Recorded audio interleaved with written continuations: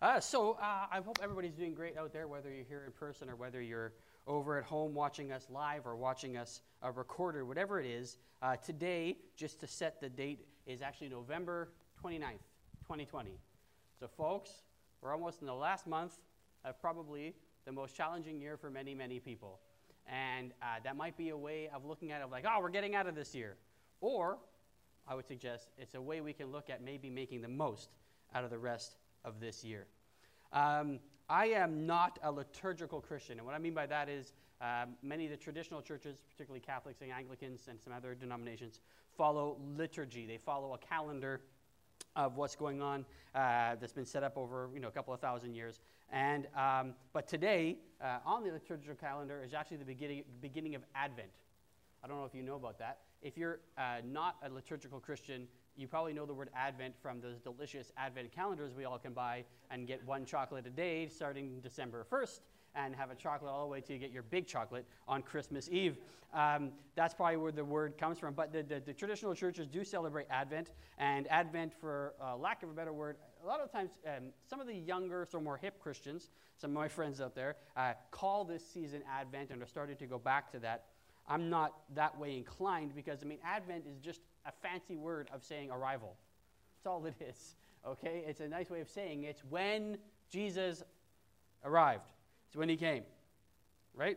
And so following the last couple of sermons I've shared and knowing that I'm actually only going to share one more time in 2020, it'll be right before Christmas, so I want to get us set up maybe for how we can celebrate Christmas in 2020. And as you can see, my title this morning is Look at Him. And probably a lot of you have already figured out where I'm going to go with that, but I want to just dig into it a little bit. First of all, the last couple of sermons I preached was the importance of being born again and the importance of focusing on Christ alone. I think they all funnel into the Christmas message. And the Christmas season this year is going to be difficult. It's going to be different for everybody. And some of the initial ideas I had for this, I wanted to share. So I sent it out to a few trusted friends to get some feedback on some of the things I was writing about that. And one of them included my brother. And we were talking back and forth. And I told my brother I'd tell this story. He doesn't know this yet. So my brother said, oh, that's a good idea. I like what you said there. And you should use the song Joy to the World as part of the background because Joy to the World has that line, come and behold him. Now, I need to tell you something about me and my brother. As good as we might be at reading and writing and so on, we are not very musically inclined. In fact, the only person I know that sings worse than me is my older brother. And also, we don't know the music. And I did not know at the time that Mark was wrong on the song. I didn't know. So I started diving into Joy to the World and reading about it. And there's some interesting lessons here, I think, that we can learn from it. Well, this is actually not the main part. This is like a preamble, and then we're going to get to the main part. So my parents probably know this. This is my in-laws, too. Who wrote Joy to the World? Does anybody know? Famous hymn writer. Okay, I'll tell you. Isaac Watts. Okay? But here's the important part. Young people, I want you to hear this, and old people, you need to hear this. Isaac Watts' Joy to the World is one of the main songs that came out of, listen to this, Isaac Watts' Rebellion. I'm going to explain for a second. Isaac Watts was growing up in church, and his dad was involved in the church, and Isaac Watts thought that all the music in church was bad. Boring, stupid, old-fashioned, whatever. And he'd go to his dad and go, oh, it's so boring. Songs are so boring. Church is boring. Songs are boring. So his dad says, oh, yeah, smart guy. Why don't you write some? Okay? And now what's hilarious is Isaac Watts probably having a giggle in heaven because my kids probably think all the songs by Isaac Watts are boring and old-fashioned and whatever. But so old people, remember, today's rebellious music will be tomorrow's boring music. Young people, your cool music will one day be boring and old. That's just how it goes. Okay? Never, and this can be part of actually the whole thing I'm going to talk about, never underestimate the power and the danger of nostalgia. Okay? I grew up in a church that I can remember very specific. Val and I grew up in the same congregation, it's just the same thing as me. I remember very specific moments and very specific services all throughout the years and whatever, and I can look upon them fondly. But in the same way that if Val and I are driving and a song comes on from when we were in high school, and we start going like this, and our kids are like, I tell you the Lord does this for me. You can say the Lord doesn't arrange the universe for us, but I think he does. Yesterday, so Caleb is allowed to still practice hockey. It's a long story, but because he's an elite program, he's allowed to do solo training on the ice as long as he's not interacting with any other of his teammates. And so there were some folks doing solo training, and the parents, we have to sit in the audience far apart from each other with our masks on. So we're like talking to each other. And then the kids were playing, and they play music for the kids. I don't know, do you even notice the music's on? He does? Okay. But then yesterday, somebody must have pressed 1995, play. And that's the year most of us were in high school. All the parents were in high school. So we were all like, me, all dancing, whatever. And the kids were like, ugh, okay? But that's because it was speaking to something in us. In the same way, we're transitioning now, that Christmas does that. Christmas speaks to something into us, whether we understand it or not. So let's talk about Isaac Watts. And he writes this song, Joy to the World. Now, I've got to tell you something about Joy to the World. You ready for this? It is not a Christmas song. It was never meant to be a Christmas song. And it wasn't until I read this, and really, in fact, it's not at all about Christmas if you read it. It's actually about the second coming, which I didn't really, I've sung that song. I'm 42. I'm sure for 42 years I've sang that song and never realized it is about the second coming, not about the first coming, as it were. Okay? But anyway, he was very influenced. If you could put up the verse now, Catherine. Psalm 98:4. Shout for joy to the Lord, all the earth. Burst into jubilant song with music. This is where he got a lot of his inspiration from. He said, oh, okay. And then, does it make sense now? Joy to the world, right? The king has, you can see it now where it comes from that. It says, joy to the world, the Lord is come. Let earth receive her king. Let every heart prepare him room. And heaven and nature sing, and heaven and nature sing, and so on and so forth. Joy to the world, the Savior reigns. Let men their songs employ. That just means let people sing. And he rules the world with truth and grace and makes the nations prove. You see, that's the second coming. He's coming back. Okay? So joy to the world, the earth, the Lord has come. So I believe it's important that we actually enter this season, now listen to me a second, this season in these difficult times and COVID and everything else and job loss and economies in uncertain places and geopolitical nonsense going on. I believe it's important that we enter this season with joyful expectation. Okay, now remember, that can sound hard, but I might remember, I've taught this many times throughout the years, being joyful is different than being happy. Okay? It might even be crass to say, well, you should be happy right now, because a lot of people aren't going through good times. But our joy comes from the Lord, not from happiness. It is much, much deeper than that. In fact, I was encouraged this week by a friend. Val and I have friends who've moved to the U.S., and the wife of the family, Victoria, she wrote sort of a testimony on Facebook this week about all the changes going on in their lives. It was very, very good. You know, it started deep, but she was saying, listen, no matter what's going on, I know that God is with me in the valleys, and he's with me on the mountaintops. Okay? And if you let's look at Psalm again. Let's go back to the Psalms, the next verse. It says, even though I walk through the darkest valley, I will fear no evil. For you are with me, your rod and your staff, they comfort me. Right? Again, this is a very famous psalm that we kind of say. A lot of people know it off by heart and so on. But what it's saying is, like, no matter what I'm going through, listen, I will have no fear, because your rod and staff will comfort me. So it's saying I won't be fearful and I'll be comforted, because I know that God, my shepherd, is with me. So no matter what's going on, so you might be going through a dark time right now. This whole experience of what we've gone through this year might make you feel like fearful. You might feel uncomfortable. But we can know fearlessness. We can know comfort when we know that God is with us. He's with us. I mean, there's tons of songs. That new Torrin Wells song. If you don't know that song, just Google Torrin Wells, Hills and Valleys. It's a great song. Sort of the same message. Okay? And Jesus knows what it's like to go through this stuff. Right? Let's look at the Word of God. Isaiah 53 and 4, when it's prophesying about Jesus. Listen, he was despised and rejected by men, a man of sorrows, acquainted with grief. Verse 4, surely he has borne our griefs and carried our sorrows. So this is a messianic prophecy. This is a prophecy saying about the Jesus that is to come. The same one we're all celebrating now at Christmas time. It's saying that he knows what it is to be disliked. He knows what it is to be rejected and to go through sorrow and so on. But it's possible to go through sorrow, be rejected even, go through grief, and still know joy. Again, because joy is not happiness. Happiness is like, yay, my team won something, or yay, I got something, or whatever. That's happiness. It's momentary. It goes on. It comes and goes. You can live a life of continual joy. Okay, let's look at the promise of Jesus. Now, this is the same Jesus who went through, despised, rejected, sorrow, acquainted with grief. He's taken all our griefs and carried our sorrows. And this is what he says in John 16:33. He says, I have told you these things so that in me you may have peace.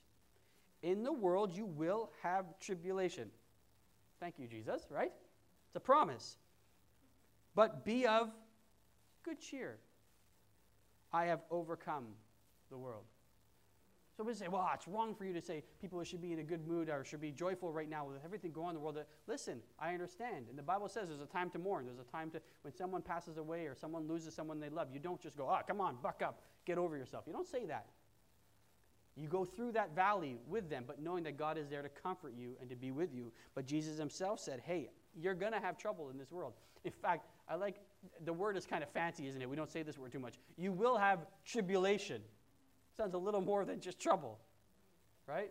It's a promise that things aren't going to go easy. I think part of the problem is in the West, especially, we are trying to have lives of supreme comfort. We never want to be bothered. We just want to, I just want to go to work, I just want to do my job, I just want to get home, I want to eat, I want to relax, and I want to wake up. And we just want that. We don't want anything, anything that rocks the boat is a problem. And even in Christian life, sometimes we begin to believe that we're blessed if we have no problems.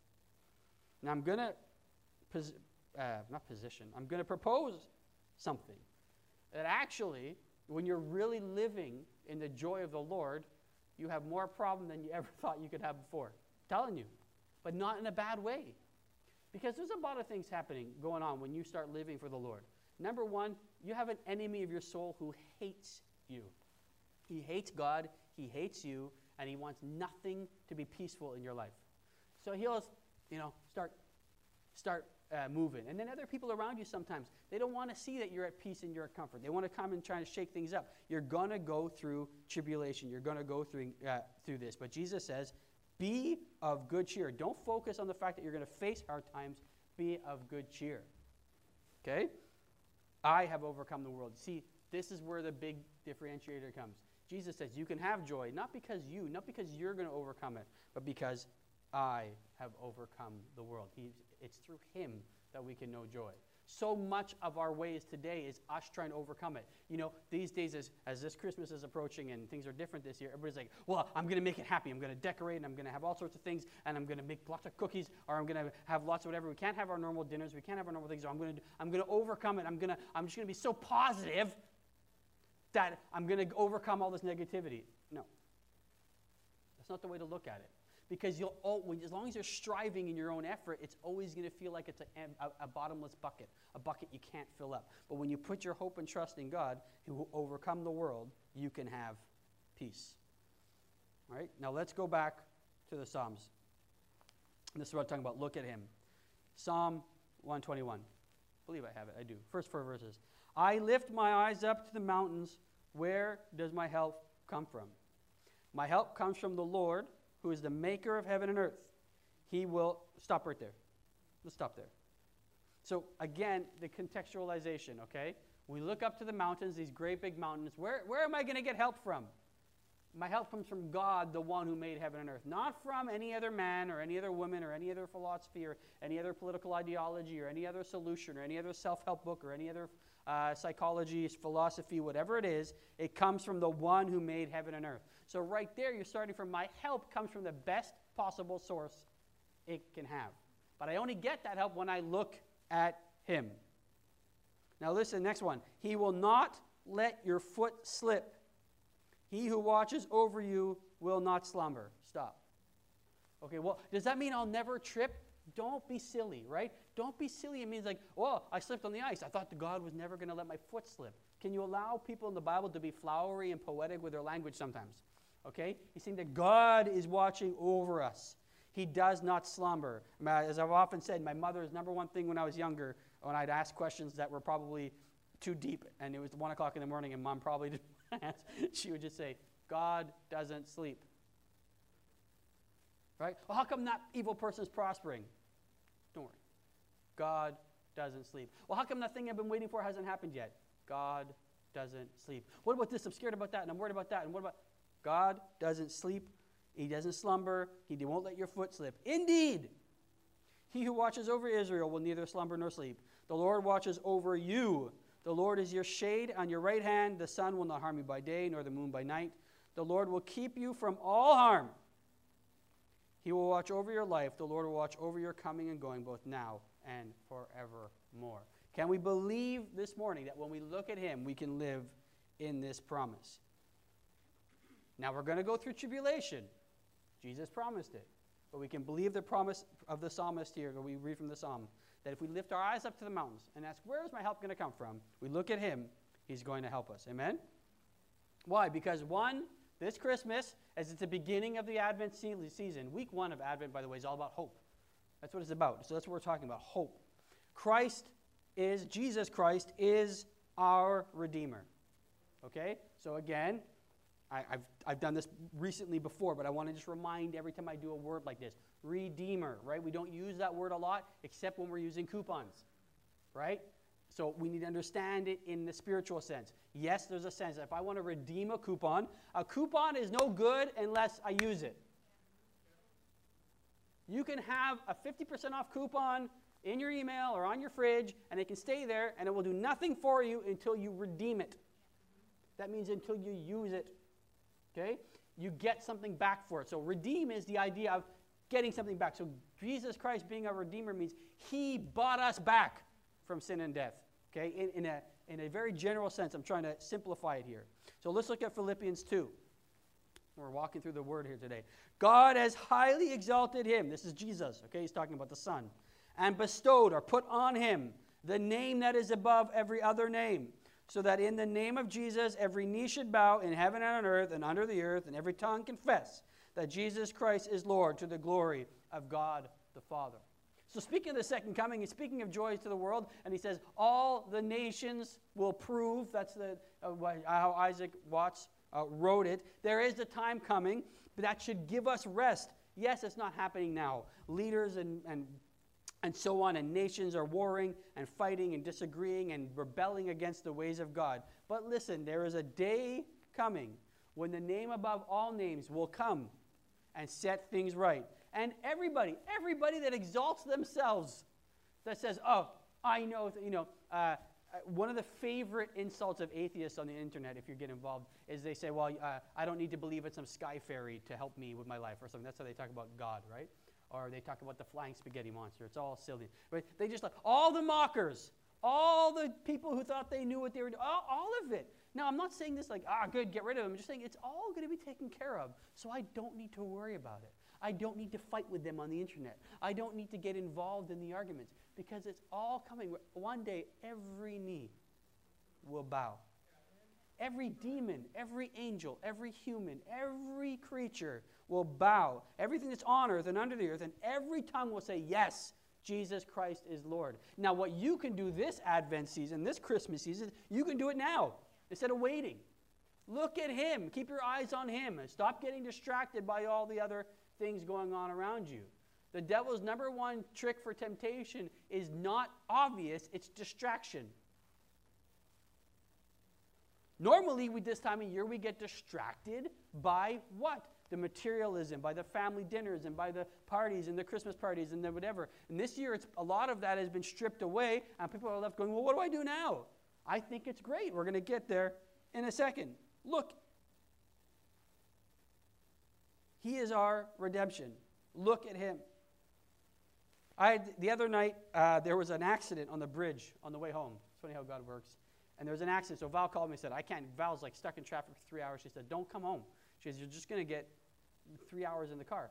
So I said, what I'll do is I'll stop at Fairview, because I maybe been to Fairview once since COVID started, and I'll just meander around. And so I went into Fairview, and it was Fairview, by the way, for people who aren't from Montreal, excuse me, it's our local mall. Okay? It's a nice mall, but it's, maybe those type of malls are on the way out, but it's a nice mall. It was beautifully decorated. My goodness, they have the best. I don't know if anybody's been there this year, but this year the decorations are top-notch. And so I was literally, I took pictures of the tree and stuff. I was walking around. And then I just noticed, because there's so few people in the mall, I could hear the music. which normally you don't really hear. And there was a lot of Christmas carols, probably Joy to the World and other things like that. And our malls and our cars are filled with worship, you know? And it made me think. And then I remembered one song now, and actually going back to the story I told you about my brother. The song my brother meant when he said, oh, you should talk about the song, where it says, come and behold him, born the King of Angels, is actually, oh, come, all ye faithful. Okay, that's what he was talking about. And it's really on point, I think, for what I'm talking about today. Now it says, oh, come, all ye faithful, actually originally written in Latin, okay? And no one really knows who wrote it, no one really knows whatever, but the English translation, in Old English, as you can see there, is, oh, come, all ye faithful. And of course, that's sort of Old English. I think today would be, come on, all you Christians, or come on, all you believers, is what it means. Okay, so this song really is for people who believe. And so it says, come on, all you faithful, come on, all you, oh, come, all you faithful. Again, joyful and triumphant. Repeating now back to what Isaac Watts was talking about, all the way from Psalm, 98:4 was it? My memory is leaving me. Yeah, 98:4. Let's go back there. You don't have to, Catherine, but it says, make a joyful noise to the Lord, all the earth. Break forth into joyous song and praise him. And this author, again, whoever this was, joyful and triumphant Christians.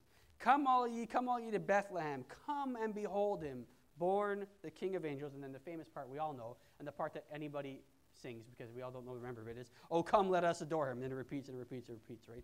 Later on it says, sing, O choir of angels, sing in exaltation, sing all that hear in heaven's God's holy word, so on and so forth. It's just a beautiful, beautiful song.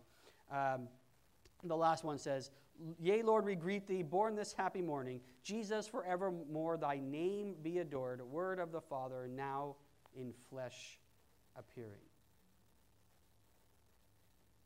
I think it's important. I'm saying, hey, all you Christians, all you faithful, come on now, be joyful and triumphant. This Christmas season, this Advent season, whatever you want to call it, I think it's an important time for us to look at him so that we can be joyful and triumphant in the world today. Now, triumphant, okay, does not mean braggy. Okay, I've talked about this before recently. Triumphant doesn't mean, well, we're going to win and I don't care what happens to everybody else. That's not what I'm talking about by triumphant. Okay? Joyful and triumphant would be people that people want to be around. You want to be somebody that people want to be around. You may say, well, it's COVID. Nobody's allowed to be around with me. Well, maybe you could do a Zoom call. Okay? But I mean, people want to talk to you. People want to be around you because they see that there's something in you that's joyful and triumphant. And I was thinking about this, and this is what I was writing to some of my friends. All these years growing up, especially in North America, it doesn't really happen anywhere else. But you know the Christmas wars? Remember, especially in North America, they try to say, well, there's a war on Christmas, and they don't want you to say the word Christmas anymore, and all that stuff. I think it's all bogus, but it doesn't matter. Like, and all these years about Christians saying, well, Christmas is all about Jesus, and Jesus is the reason for the season. That's true. And now is our year to prove it. Now we finally have a chance to prove it. Because we're not stuck with everything else. You can't see your family. You can't go to parties. You can't have big dinners. Good. Perfect. Then you can make everything about Jesus then. Look at him. Be joyful and triumphant with all this other distractions everywhere. I realize that could probably feel like a challenge this year, but I think we've seen from Scripture and from these songs that joyful and triumphant Christianity is our normal, our normal position, our normal posture. Posture, that means the way in which we stand, the way in which we present ourselves, and a normal possibility for any Christian today. So I want to talk to some of you who are feeling sad right now and feeling whatever. Not about related to COVID. I'm talking about the loss associated with Christmas and things being different this season. Can I just suggest to us today that your sadness is linked to valid emotions? I mean, it stinks. You can't see all your family members, right? We had family that was planning to come from abroad to come visit. That would have been great. You know? You can't do things the normal way anymore. Those are valid emotions. But mostly it's tied to nostalgia and has nothing to do with the gospel of Jesus Christ. I was reading some things this week. Do you remember, now I'm not that old, but do you remember not too long ago, Black Friday sales only happened in America? And now all of a sudden, there's Black Friday in Canada, and we don't even have a holiday. And then I was talking to a British friend of mine who's like, yeah, they do Black Friday in Britain now too. Right? The commercialization of everything spreads like a virus, excuse the expression, with everything going on, but that's what it's like. And it's taken over everything. In fact, I lived in Britain in the year 1997 to 2000, and then people didn't even really celebrate Halloween. In the 90s, but now they all do. It's just commercialization, commercialization, commercialization. And so maybe it's a great thing that we're having a lot of that taken away from us today so we can focus in on Jesus. This can be a chance to refine and sharpen our resolve to live for Jesus and Jesus alone, and to make the Christmas season about Jesus and not our ideas of comfort. You know, we all have that idea of once in a while I'll annoy the family and I'll turn on the fireplace channel on YouTube, on the TV or whatever, and it's literally somebody else's fireplace with music playing, or no. The best ones are the ones with no music playing, and you just hear of the fire. And my favorite thing about it is they have fires that are, I don't know how to understand this, that are recorded in different locations. So it's like, this fire was recorded in Banff. This fire was recorded in Lake Louise. This one was done in Jackson Hole, Wyoming. It's just a fire. They all look the same, but they were recorded in different places. You know, and you sit there, and maybe you pull out your couch, you put up your feet, and you want your hot cocoa or your coffee, whatever you do. And I'm not saying don't do those things. Okay, I get it. There's that idea. But that over idea that all of life should be comfortable. Or our wealth. I was thinking, Val and I were talking about this just before service with somebody else. Our ideas of wealth. I hate to break this to you. If you're, there are people who have lost their jobs, and so I'm going through a tough time right now. And we support them and pray for them. But the average North American is globally extremely wealthy. And not like a little bit wealthy. I mean extremely wealthy. By comparison, none of us can touch Jeff Bezos or those guys who have a bajillion dollars, okay? But the fact, if you have $1 in your bank account that isn't owed to somebody, you're rich, okay? And I think what's happening right now is a lot of our idols are being torn down. And that's why we need to look at Jesus Christ. I say this as someone who adores my family, both my immediate family, my wife and kids, and my extended family. And I've said this before from the pulpit, so it's not new. I believe a lot of what this is teaching us is to tear down the idol of family in our life. Missing church for kids' events.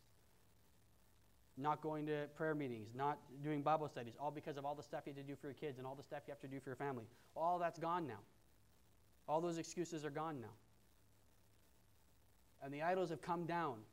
And I guess the question is, who are you going to look at? What are you going to look at now? What are you going to replace that with? There's a saying, I can't remember, it was Mike Tyson. He just fought last night. Did he win? I don't even know. I know him and another guy in his 50s, two 50-year-old ex-boxers, fought last night. I don't know who won. Did anybody know who won? No? Anybody here? A tie. Oh, that's nice. Okay. Okay, they all made a lot of money, I'll tell you that much. But back in the 80s, when I was a kid, Mike Tyson was the best boxer in the world. He was fearsome, he was whatever. And they were talking to Mike Tyson about a fight he was going to be in. They said, so-and-so is planning to fight you like this. And Mike Tyson said something like, I'm paraphrasing, he said, yeah, everybody's got a plan until I punch them in the mouth. Right? You get that? He gets smart. He's right. Okay? Right? But I was thinking about this, and when this came to me, and I said, especially Christians, we have to be careful. Christians always want to tear down society's idols until Jesus comes for our own. I'm going to say that one more time. Christians always want to tear down society's idols, what we see as society's idols, until Jesus comes for ours. And then we start having problems. And I think that maybe that's what's happening right now. Pastor Omri preached this roughly 3-4 weeks ago in this same sort of vein. Okay? That God is saying, okay, I'm taking rid of a lot of things that you're used to, a lot of things, whatever. What are you going to replace it with? Who are you going to look at for your salvation? Who are you going to look at for your help? Speaking of salvation, I saw one of the creepiest things I've ever seen in my life. In Britain, their health service is called the NHS, the National Health Service. So they have a Medicare system similar to ours. They would say it's better. I would say they're wrong. And but to thank the frontline workers, they made a song for them. You can go see this on YouTube. This is real. It was done in about April. They made a song for frontline workers in Britain. And it sounds a bit like a Christmas song, although it was written in April because it's got bells and so on. And it's got lyrics. And in the lyrics, it literally says to the health service, "You are our salvation." And there's other words in it. And I was just like, listen, I appreciate all the frontline workers. What they've done has been incredible. It's been a lot of them in my own family, very appreciative, but they're not my salvation, right? But humans are looking for something, you know? And then I read something by somebody else who said something very astute. They said, I'm getting mocked for believing in a sky fairy, but they're putting their hopes in a government institution run by bureaucrats. I know where I'd rather put my faith. I'd rather put my faith in the maker of heaven and earth than a human institution. But you're going to put your faith somewhere. Who are you going to look to? I say, look at him. Let's look at some descriptions of God. Do you have the next one there, Catherine? Jeremiah 10:6. Bible says, "There is none like you, O Lord. You are great, and great is your name in might." Now, this isn't a Christmas scripture at all, in fact. Although I wonder if this is maybe something we should all be declaring and speaking and praying about at Christmas time. Just saying, God, no matter what's going on, there is none like you. You are great, and great is your name in might. Did I have another one? Did I put the other ones up there? I don't remember now. Can you check that? No? Okay. So I got a couple more. 1 Samuel 2:2 says, "There is no one holy like the Lord. Indeed, there is no one besides you, nor is there any rock like our God." 1 Chronicles 17:20, "O Lord, there is none like you, nor is there any God beside you, according to all that we have heard with our ears." See, these are people who are looking at him, and they're saying, "You are the maker of heaven and earth. I'll put all my trust in you. You're going to walk with me through the valley of the shadow of death." And so because of that, I'm going to make a joyful song, a joyful noise. I'm going to make a joyful song. Now, because I know that, one day you're coming back, but I'm going to do that now. So I'm encouraging you as we go into 2020 Christmas, don't hermit. You know, the temptation is to just curl up in a blanket and get through the rest of this year, and oh boy, hopefully next year things are better. Okay? I'm encouraging you, don't do that. Don't do that. Now, I'm also not telling you to go out there and try to live, normal. You got to be respectful of the laws and the rules and so on. That's not what I'm saying. What I'm saying is, in your interactions, even at your home, around your kids if you have kids, or around your spouse if you have a spouse, or wherever you are at work, be someone who appears joyful and triumphant. And people say, "Well, what are you happy about?" And just say, "Listen, I'm just happy that God came into the world to save us." Isn't that amazing? That's it. That's it. Wow. But what about this and what about that? Listen, I know many of you out there, you've suffered this year. Some of you have lost family members. Some of you have lost friends. Some of you have lost jobs. So I understand that. I'm not diminishing that. I'm asking you to find the joy of the Lord even when you're in the pits of despair. It can and will be done. Why? Look at him. Nothing I say, I can't convince anybody. There's nothing magical in words that does anything. It's the Spirit of God speaking to you and lifting you up. The same Jesus who said in John 16:33, what did he say? "You will have tribulation, but be of good cheer. I have overcome the world." Amen? So this Christmas, it's possible to have cheer. It's possible to be joyful. It's possible to be triumphant. So as the song says, "Oh, come all you faithful," I'm going to say it in our modern say, "Come on all you Christians, let's go. Be joyful and triumphant." So as you go into your celebrations this year, whatever they look like, or your interactions this year, adore him, look at him, and he will show you the way to hope and life in Jesus Christ. Amen?